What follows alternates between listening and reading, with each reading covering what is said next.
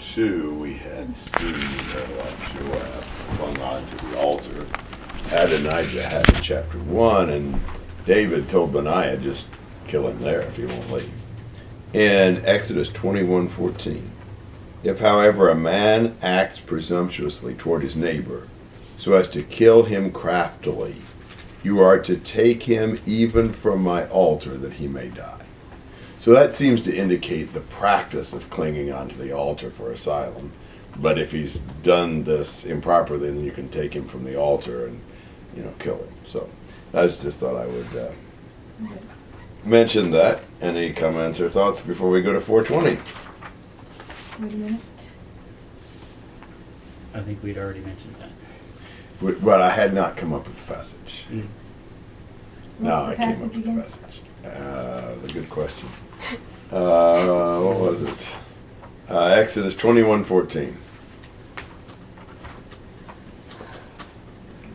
All right, so we are considering the wisdom of Solomon and the blessings that God gave him in connection with that wisdom and so forth. So 1 Kings 4:20-28. Judah and Israel were as numerous as the sand that is on the seashore in abundance. They were eating and drinking and rejoicing. Now Solomon ruled over all the kingdoms, from the river to the land of the Philistines and to the border of Egypt. They brought tribute and served Solomon all the days of his life. Solomon's provision for one day was 30 cores of fine flour and 60 cores of meal, 10 fat oxen, 20 pasture-fed oxen, 100 sheep, besides deer, gazelles, roebucks, and fattened fowl. For he had dominion over everything west of the river, from Tiphsah even to Gaza, over all the kings west of the river, and he had peace on all sides around about him. So Judah and Israel lived in safety, every man under his vine and his fig tree, from Dan even to Beersheba, all the days of Solomon. Solomon had 40,000 stalls of horses for his chariots and 12,000 horsemen. Those deputies provided for King Solomon and all who came to King Solomon's table, each in his month. They left nothing lacking. They also brought barley and straw for the horses and swift steeds to the place where it should be, each according to his charge. Okay, so you can see what's going on in Solomon's kingdom. First of all, how many people are there?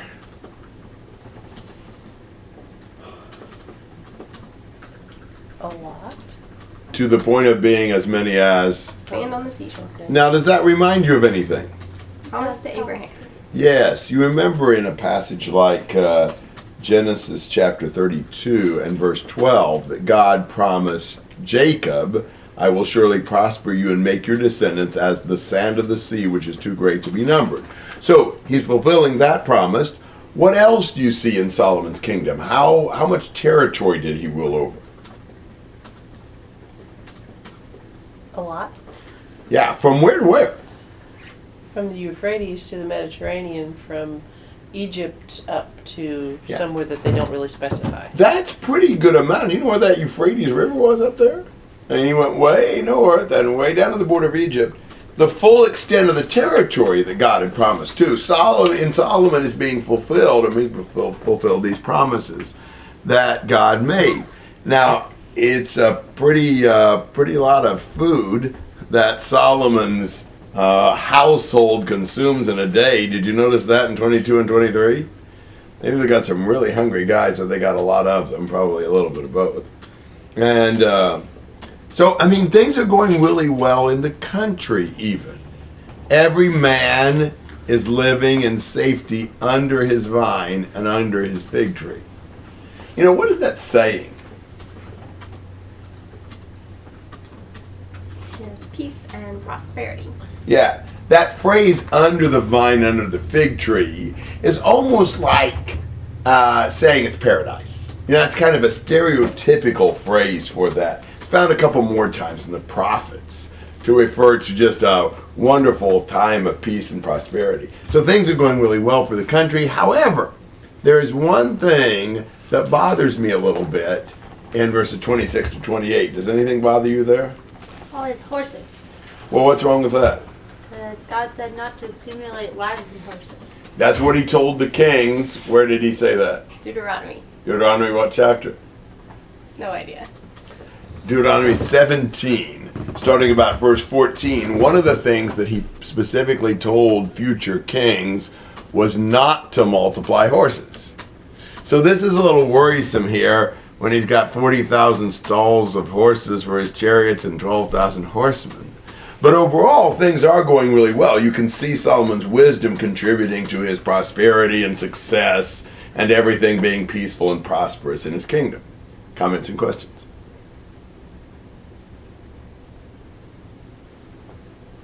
(29 to 34). Now God gave Solomon wisdom and very great discernment and breadth of mind, like the sand that is on the seashore.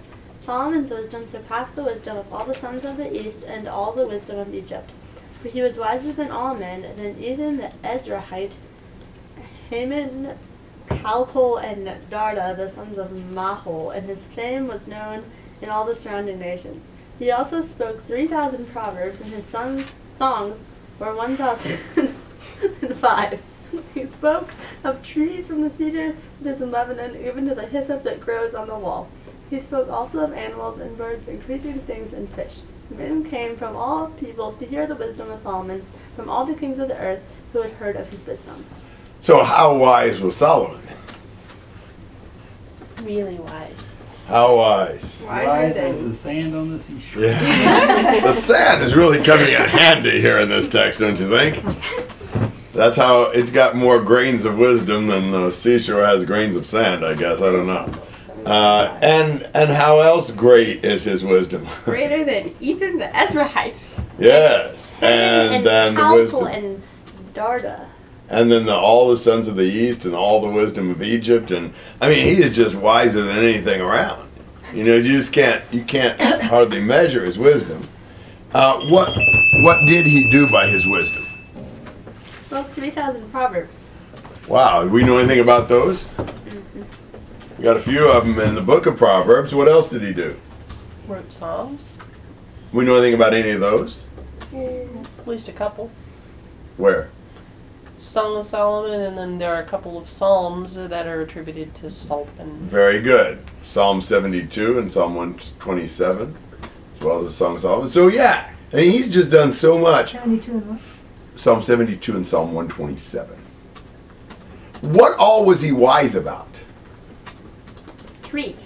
Trees and Animals and birds and creeping things and fishes. so I mean he understands zoology and botany and just the natural world along with spiritual principles and how to live life. He's amazingly wise. And what did people do? Came to hear it. Yeah, everybody wanted to hear his wisdom. I mean, he's got quite a reputation.